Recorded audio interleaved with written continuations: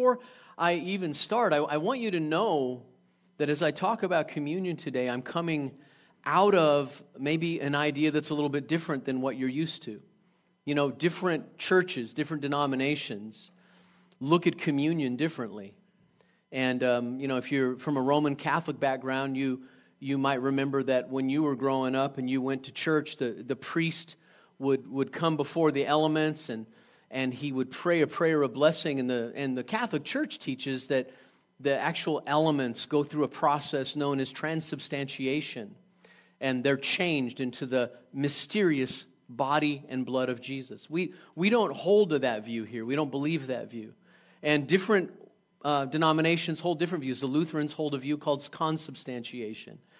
And most Baptists and mainstream evangelicals hold what's known as a symbolic view. They believe that the elements, the bread and the wine or the juice, are symbolic of the body and the blood of Jesus. And I would hold that view, but my view would be even beyond that. I would hold maybe closer to a view that John Calvin held, and that is he held what's known as a dynamic view. And his dynamic view was not only were these elements symbolic, but in the partaking of these elements, the Holy Spirit came and applied to our lives the benefits of the sacrifice of Jesus. So that as we're partaking of communion, the Lord is actually present. We're not just doing a symbolic act.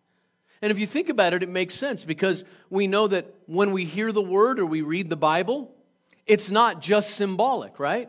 Something is happening. When I'm talking up here, it's not because of me, it's because the Holy Spirit takes Scripture and breathes life into Scripture. And so many of you can attest to a time you were watching a video or sitting in a church service or reading the Bible or whatever it may be, and somebody was speaking and the word went whoosh, like an arrow and struck you in the heart, and it did something inside of you, and you knew at that moment, God's talking to me. The Lord's talking to me and He's doing something in my life. Well, it's the same thing with communion. When you partake of the elements and you remember Jesus, the Holy Spirit comes and He makes that death, that shed blood, that broken body for your life, He makes it real. And that's why many people through history can attest to that moment of communion. While they were partaking of communion, that's when the lights came on and they really understood who Jesus was. Other people can attest to being physically, bodily healed, having diseases leave their body, being restored while they were partaking of communion. And many people through history can share experiences. I know I've had times where in communion, the Lord met me in a profound way. And I knew, man, this is more than just merely symbolic. This is symbolic and dynamic. The Holy Spirit is actively doing something to make this sacrificial death of Jesus real to me. And as I hold up a piece of bread and a little bit of juice, something is taking place in that exchange because I add my faith to it and I believe that God is meeting me in that moment. Amen? Does that make sense? Well, today I want to talk to you about the fact that we are one in Jesus Christ. We are one in Jesus Christ and that we belong to each other by the blood and by the body of Jesus Christ. We're connected to each other in a very mysterious way. To kind of add a little levity to start, this is from a woman named Sherry Yates. She shares a story of her son Seth. She says, Seth, our curious 5-year-old, was with us during a recent communion service. He watched intently as I received the elements and bowed my head to pray silently. A few seconds later, I stole a peek at our unusually quiet son to see what he was up to. He was by then intently watching his daddy silently at prayer after taking communion. I was delighted that he was observing the solemnity of the occasion. Good parental example, I thought. My gratification was short-lived as Seth leaned toward me and whispered, "What's in that stuff? You eat it and go right to sleep." Amen. I love kids, man. They're just like, what is going on there, man? You ate it and then... You know, I have a really important message to share with you today. I want to remind you of what Jesus has done for you. I want to remind you that He died for you, that He took your sin, your punishment, your failures, your abuse, your pain, your mistakes. How about this one? Your abuse of others. And He made you a part of a family with people who have experienced the same things. Jesus made you one with His people. We now belong to each other for eternity. And some of you are not, some of you are like, amen. Others are like, oh man. Right? We're going to partake of communion together and remember that Jesus' body was crucified and abused for us. I want us to remember that Jesus' blood was poured out to cleanse us and make us new. That we're forgiven and we're loved because of Jesus. We are one body through this act. The only basis for our unity is Jesus Christ and His death and resurrection. That's the basis for our unity. And it's really important that we remember that because we live in a time right now when other standards are being lifted up as the basis for unity. What party are you a part of politically? What political candidate do you support? What belief system do you embrace politically? These have become the means and the methods to determine if you're in or you're out. And I want to tell you boldly this morning that none of those things determine whether you're in or you're out in Christ. Jesus Christ alone determines our unity. Right? And so, as we get into the Word today, what I'm hoping we'll get a hold of is to remember, if you've allowed your mind to be muddled with all kinds of other information that would divide you from people. Now listen, I know there are places for intense debate and strong disagreement. And it's okay even to challenge somebody that's embraced an idea or a belief system that's bad or even evil and say, that's wrong and we need to talk about this. But if at that moment you say, because you embrace this particular situation, I'm out, all you're doing is engaging in the same cancel culture that the whole society's engaging in. And the Scripture says that we can't do that. We're the followers of Jesus Christ. We are one body. We desperately need each other right now. We need to recognize that there is a spiritual force at work culturally to destroy, to divide, to break families apart, friends apart, and people that are a part of the same house of God apart. And it is divisive and it's evil and it's not God. And so I want to appeal to you this morning as we have communion to remember that Jesus died to make us one. Jesus died to bring us together, not tear us apart. There is a place for division if you follow Jesus. Jesus even said it himself. But here was the dividing point. The dividing point was Jesus himself. Himself. He's the only one that can be divided over. Right? Whether you will follow him, embrace him, love him, and call him Lord and Savior, or whether you will not. That's the only dividing point. But some of the other stuff is unworthy. A cheap ripoff. Nothing but a counterfeit. Amen. I know that I am really touching on some spots right there in that opening. So the first thing I want you to see is that Jesus prayed passionately that we would be one before he died. In what many scholars call the high priestly prayer of Jesus in John chapter 17, Jesus prayed something. And, I've asked this question here before, but how many of you believe that if Jesus asks his Father for something, the intention of his Father is to give it to him? Like, if anybody ever prayed the perfect will of God, it was Jesus. Like you and I, sometimes we pray and we can get off, right? We can pray and like some of it's, we're really praying in alignment with the will of God. And then some of the other stuff we're praying is just straight out of our own hearts or minds and it's not God. But when Jesus prayed, he prayed in perfect alignment with his Father. Right? And so let's look at this prayer in John 17, verses 20 through 23. I want you to see this here. It says, Jesus is praying. It's a long prayer. I only have a 3-verse section. But look what he says. He says, I do not ask for these alone, but also for those who will believe in me through their word. So that would be you and I. Right? The apostles wrote it down. We're the ones who would believe in him through their words. That they may all be one. just as you, Father, are in me and I in you, that they also may be in us, so that the world, look at this, so that the world may believe that you have sent me. The glory that you've given me, I have given to them, that they may be one, even as we are one. I and them, and you and me, that they may become perfectly one, so that the world may know, second time, the world may know that you sent me and loved them even as you loved me.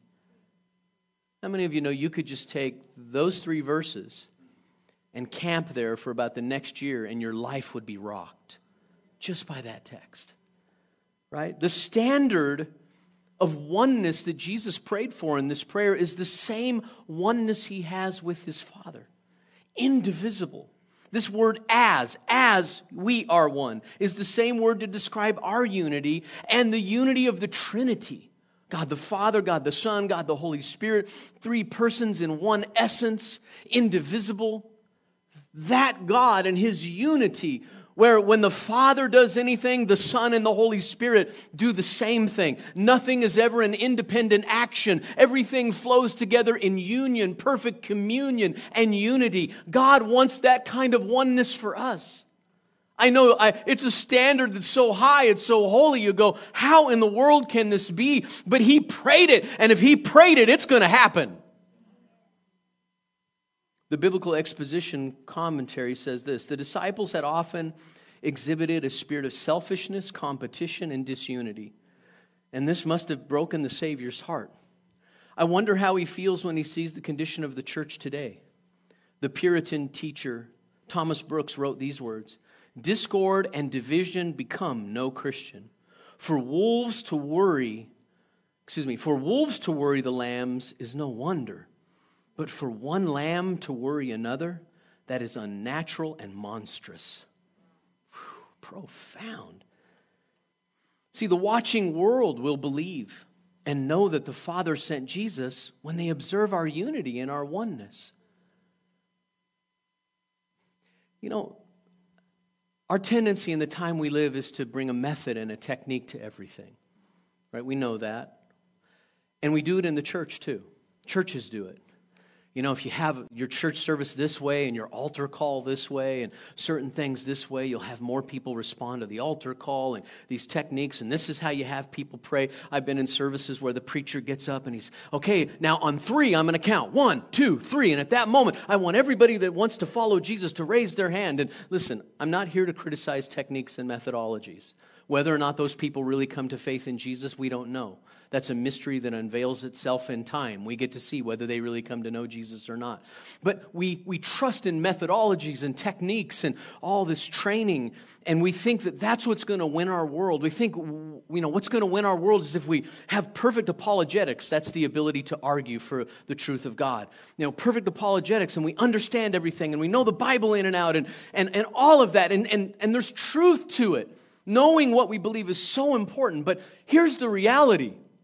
If people out in the outside world saw the followers of Jesus passionately loving one another, walking in unity, working through their problems when there's conflict, there will be conflict, offenses will come, Jesus said, but following what the Scripture says, and instead of saying, I'm mad at that pastor, I'm mad at that church, I'm out, and leaving and going across town to the other church across town just so they can sow their discord and division in that place some point down the line, if the world outside saw the body of Christ actually acting like Jesus called us to act, people would be blown away, it would affect them profoundly, and they'd say, I don't understand how they love like that. I don't understand how they do it, but I got to know more.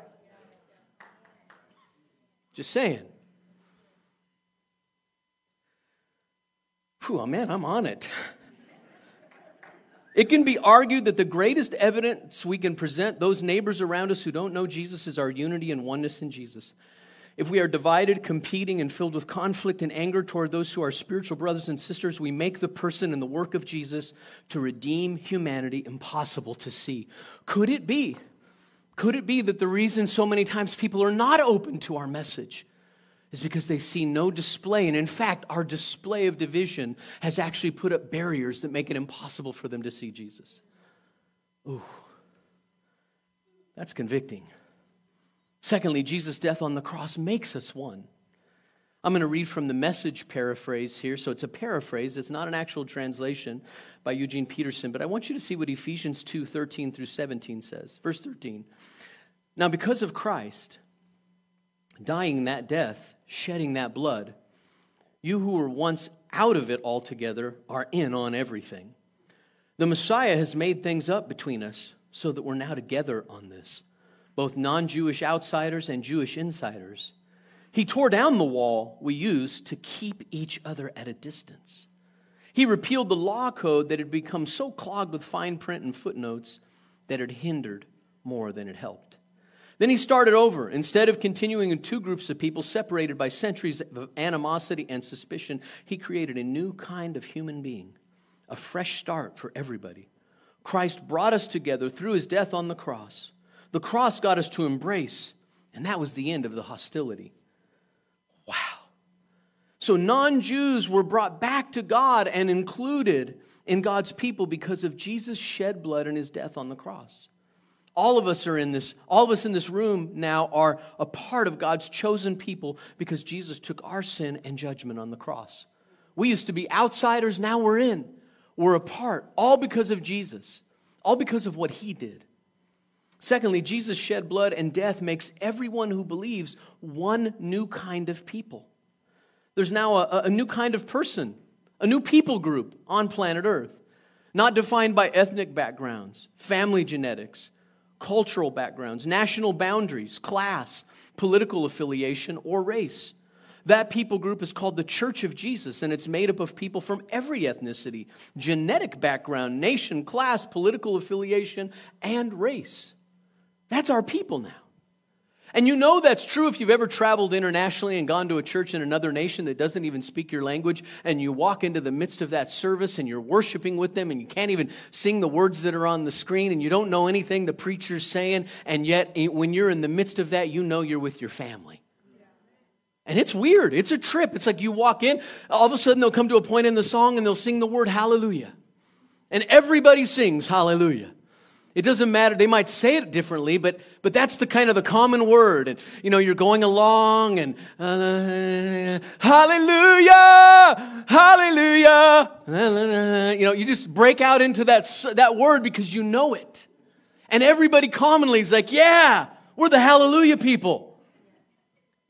Right? It's our unity in Jesus Christ. Listen to what C.S. Lewis said. This is profound. Next to the communion sacrament itself, your neighbor is the holiest object presented to your senses. If he or she is your Christian neighbor, he is holy in almost the same way. For in him also Christ is truly hidden. How would it change things among us if at that moment you were angry with your brother or sister in Christ, your family member in Christ, and you wanted to give them a piece of your mind? You looked at them and all of a sudden you realized, I'm talking to Jesus. Would you say the same things to him if you were talking to Jesus? You're nothing but an Evan. Beep, bop, beep, boop, beep, bop, boop, boop, beep, bop, beep, bop, boop, bop, boop. Right? Would you do that? No, you'd restrain. You'd realize that you're dealing with someone or something that's holy. So you're holy. If you're a follower of Jesus, how dare I touch you? Whoever touches you touches the apple of his eye. By the way, that idea of apple is pupil, and here's the picture. When God says, whoever touches you touches the apple of my eye, the picture is you take your finger and you stick it right into the eye of God. You poke his eye. So I look around this room and all of a sudden I'm presented with the reality that I'm in the midst of holiness. Because God in Christ has sanctified you, cleansed you with his blood, washed you, set you apart. And he's actually inhabited your body as the temple of the Holy Spirit. I better be careful how I treat you. And you better be careful how you treat me. Whew.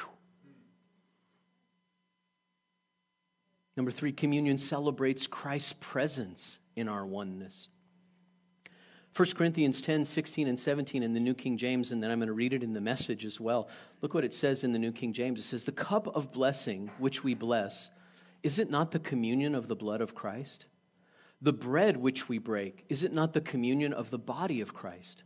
For we, though many, are one bread and one body, for we all partake of that one bread. This is an interesting correlation. First, he's talking about communion. And then all of a sudden, he makes the body of Christ, the church, part of that connection. Did you catch that? He says, look at what he says. The cup of blessing, is it not the communion of the blood? The bread we break, is it not the communion of the body? Oh, and then he transitions and he says, for we, though many, are one bread and one body, for we all partake of that one bread. So something seems to happen mysteriously. When we partake of the bread together, we're actually acknowledging, we're like partaking of the bread, and then we're saying, oh wait, I'm partaking in this one connection with everybody here because of Jesus.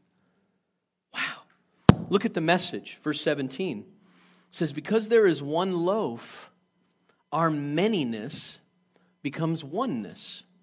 Christ doesn't become fragmented in us. Rather, we become unified in Him. We don't reduce Christ to what we are. He raises us to what He is. See, when we partake of the bread, we're sharing in our communion and oneness in Christ. This oneness or unity is of the Spirit of God, and it's of the same quality of the oneness and unity within the Trinity. Whew. Some of this stuff's so deep, you just got to kind of go, okay, I don't quite get it, God. My brain's blowing up right now, but help me understand. Unveil the mystery to me. When we share in communion, Jesus comes to us in our brokenness, and He heals and restores us. You see, even in bodies, I want to tell you, one of the best ways to restore division in a church is to have communion together and restore those relationships, right? To make it right. Communion is a mystery in its work within us. Many people through time have spoken of coming to faith in Jesus, of being healed of physical disease, set free from demonic oppression, addiction, and torment when they partook of communion. God meets us in communion in more than just a symbolic way. The Holy Spirit makes the benefits of Jesus Christ's shed blood and broken body available to us through the communion meal.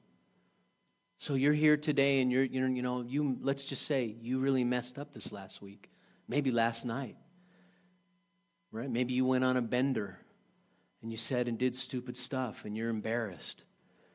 Or maybe you've been, engaging in some stuff that it makes you ashamed.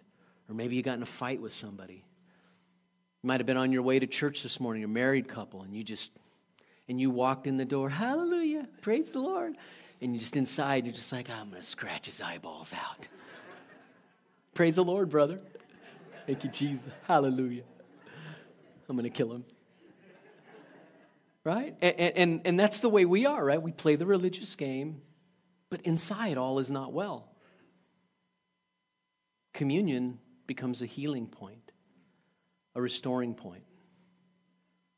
It can break down the barriers because it reminds us of all that Jesus did and applies those benefits to us through the Holy Spirit. Lee Eklov shares this. He says, a young friend called me to say she'd admitted herself to a psychiatric hospital. While she was there, I visited her when I could. One of my visits was on Good Friday. I asked her if she'd like for me to bring communion to her. She said she would, and she asked if some of the other hospitalized Christians could join us. On that spring afternoon, 5 or 6 of us gathered in her room and shared the sacred meal. I think it was one of the most meaningful communion services I've ever shared. 6 strangers, each scarred by heartache, sitting helpless in a locked ward. But Jesus was there because we were there as His beloved. He was not only among us, but He was there within us. Even as broken people, we were one with each other. We were strengthened by His presence. We were healed in a way. We were nourished, washed, and rejuvenated, all because we had communion. Amen? Now again, communion is in some, look, let's be clear. We're not talking magic. We're not talking superstition. We're talking we are with Jesus right now. He's present in this room through the agency of the Holy Spirit. And when we pray and worship Him and love Him and we're together in His presence like this, and then we take out the bread and we take out the juice and we remember what He did. We remember your body was broken, your blood was shed, and you did that for us. He comes in the midst of that meal and He meets us. And He begins to apply the benefits of His eternal death. He died once for all. And so His sacrificial death, His forgiveness, His love, His healing, all of it is applied to us. We come in faith, believing He'll meet us in the meal. Amen.